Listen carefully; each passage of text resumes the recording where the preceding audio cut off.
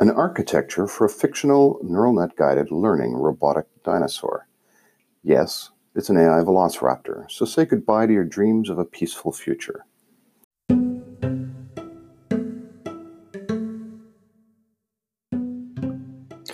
Welcome to The Future is Electric, a techno-optimistic podcast associated with the Medium publication of the same name. We explore the future with a recurring focus on climate change, technologies which are transforming our world, and a side helping of politics and culture. I'm your host, Michael Bernard, Chief Strategist of TFIE.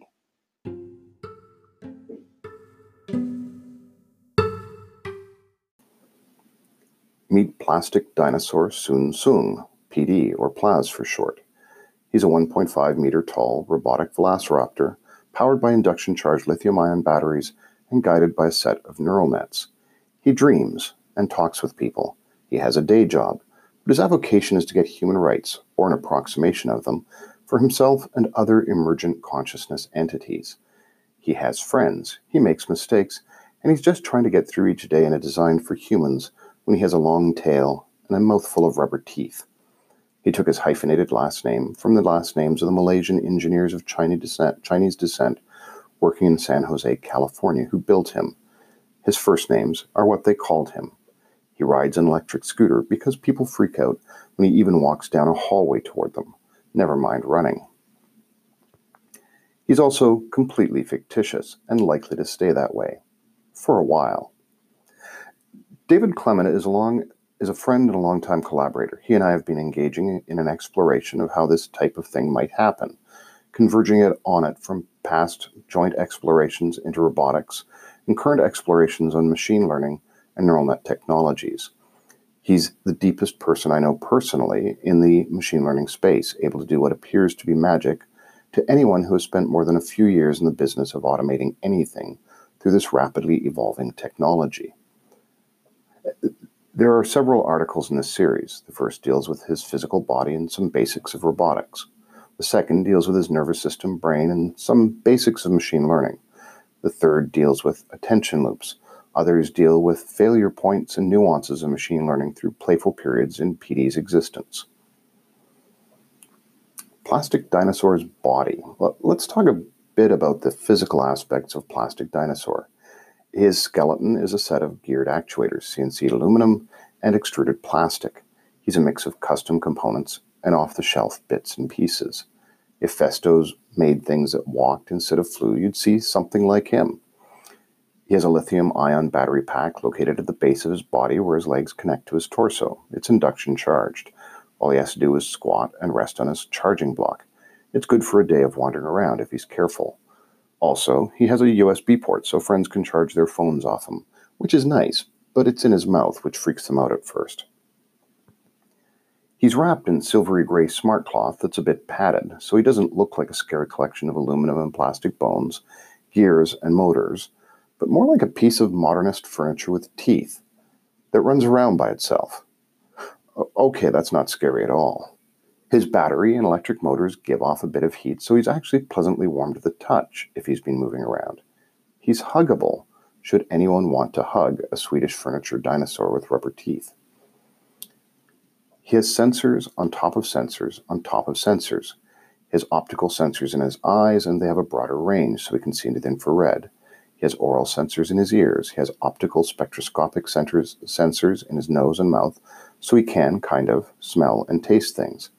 His skin of smart cloth has sensors woven into it that can detect stretching and poking and temperature, so he has the equivalent of a sense of touch and feeling all over his body. His limbs are all studded with microelectromechanical systems, MEMS sensors, which are just like the ones in our smartphones and watches. The sensors know when they move and in which direction. This gives him what we call proprioception, the innate knowledge of where our bits are without having to look at them all the time.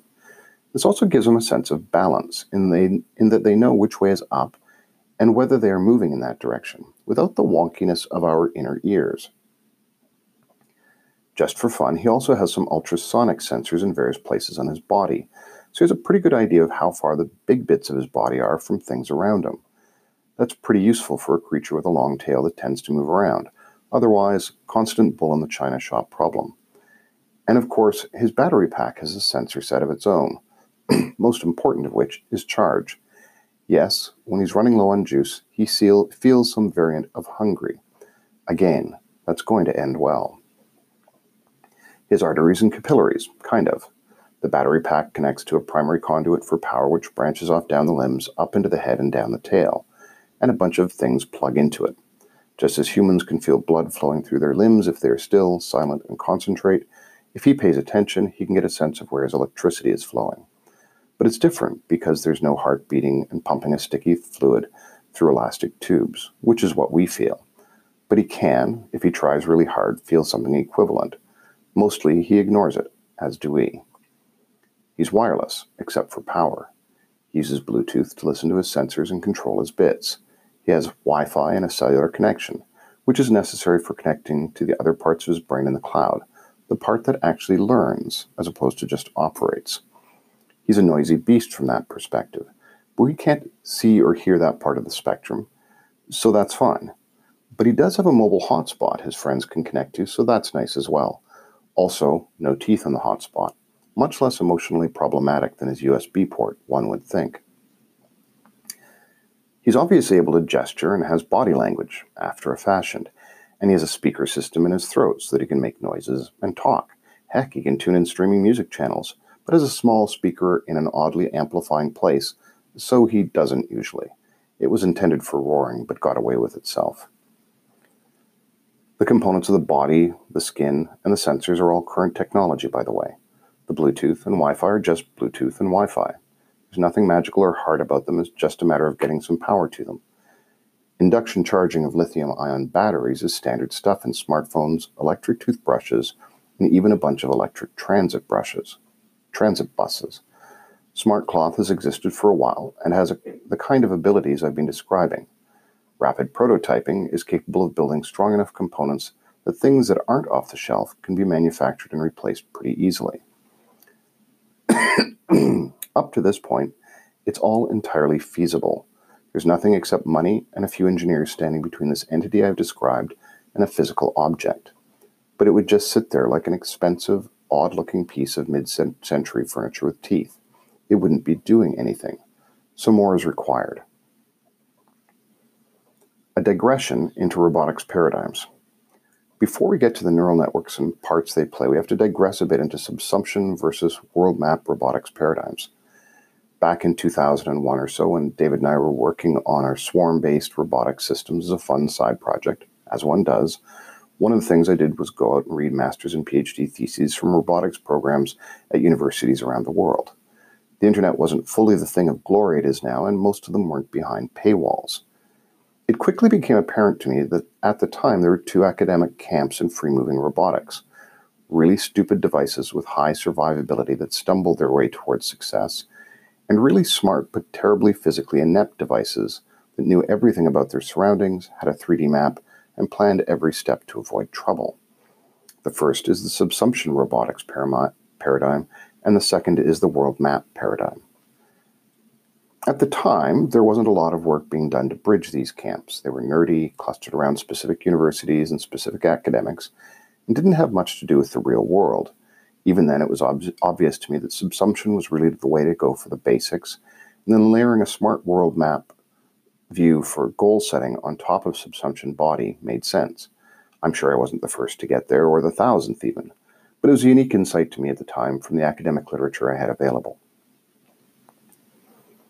The classic subsumption robot had 6 bent wire legs, 6 simple electric motors, 1 for each leg, a battery pack, about 11 transistors wired together, and a simple sensor or two, often for light.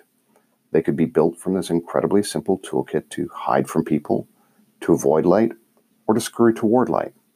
Emergent behaviors from incredibly stupid and simple components were fascinating. I brought back the subsumption insight or upsight in anathem terms, it being a Stevenson-authored book David and I both think is amazing, realizing that the subsumption concept could be instantiated in software. David had trouble accepting it when I first showed him the pseudocode. All it had was limbs that listened for shouting and sensors that shouted. Whatever the limbs heard that was loudest, they did the most of. But they did a bit of everything. There was no controller, there was no center, there was no there. It was like the Los Angeles of robots. He had trouble accepting that it worked. Then he hacked together a two-dimensional, six-legged robot simulation based on the logic, such as it was, and it walked across the screen. Our efforts were a bit ahead of their time. Energy density of batteries was too poor, while we saw even then that the inherent power of simulation environments and the massively powerful, simple instruction supercomputers that everybody calls graphics processing units or GPUs, the software to take advantage of the platform hadn't matured yet. Neural nets weren't even on our radar screen. Now, lithium-ion battery packs of all sizes have massive power densities at very low price points, and you can rent or buy rather absurd amounts of highly parallelized compute time accessible through mature graphics frameworks and operating environments from all the big cloud vendors. And now, neural nets trainable on massively parallelized GPUs are rentable from the major cloud vendors, often costing mere dollars for serious exploitations. It became apparent to me when Google and Tesla were both visibly in the autonomous car business that Tesla had a bunch of people who understood subsumption, and Google had a bunch of people who loved world map paradigms. Those aren't mutually exclusive, and it's much more of a continuum than it used to be. I published on that in 2015 and was confident then and am now that Tesla has the balance right. Tesla's autonomy fits within cars that are incredibly effective machines for their environments. They start with high survivability and excellent responsiveness to inputs. Google's, now Waymo's, approach is very cerebral, with the actual vehicles they put it in being these cute little cupcakes with LiDAR nipples on top. Zero survivability or responsiveness of the basic chassis is expected. For Plastic Dinosaur, we knew that we needed to start with a robust body, a subsumption framework, and layer a world map onto it later. But the robust body we'd thought up for our friend PD was only half the problem. We had to figure out how to do the subsumption software. That's where machine learning and neural nets came in. The second article in the series introduces concepts of machine learning and neuroscience, and then lays out a hypothetical set of neural nets and their responsibilities, integrations, and training. Following articles deal with these concepts and discussions, laying out the emergent language, using Plastic Dinosaur as a framework for the discussions as much as is reasonable.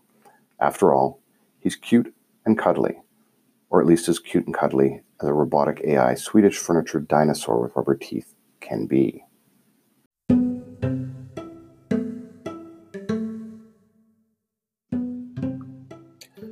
You have been listening to The Future is Electric, a techno-optimistic view of climate change, transformative technologies, politics, and culture. I'm your host, Michael Bernard, Chief Strategist of TFIE. These podcasts are available from the Medium publication of the same name, Anchor FM, and other podcast sites. Let us know that you are enjoying us via Claps on Medium, and tell us what you'd like us to cover next.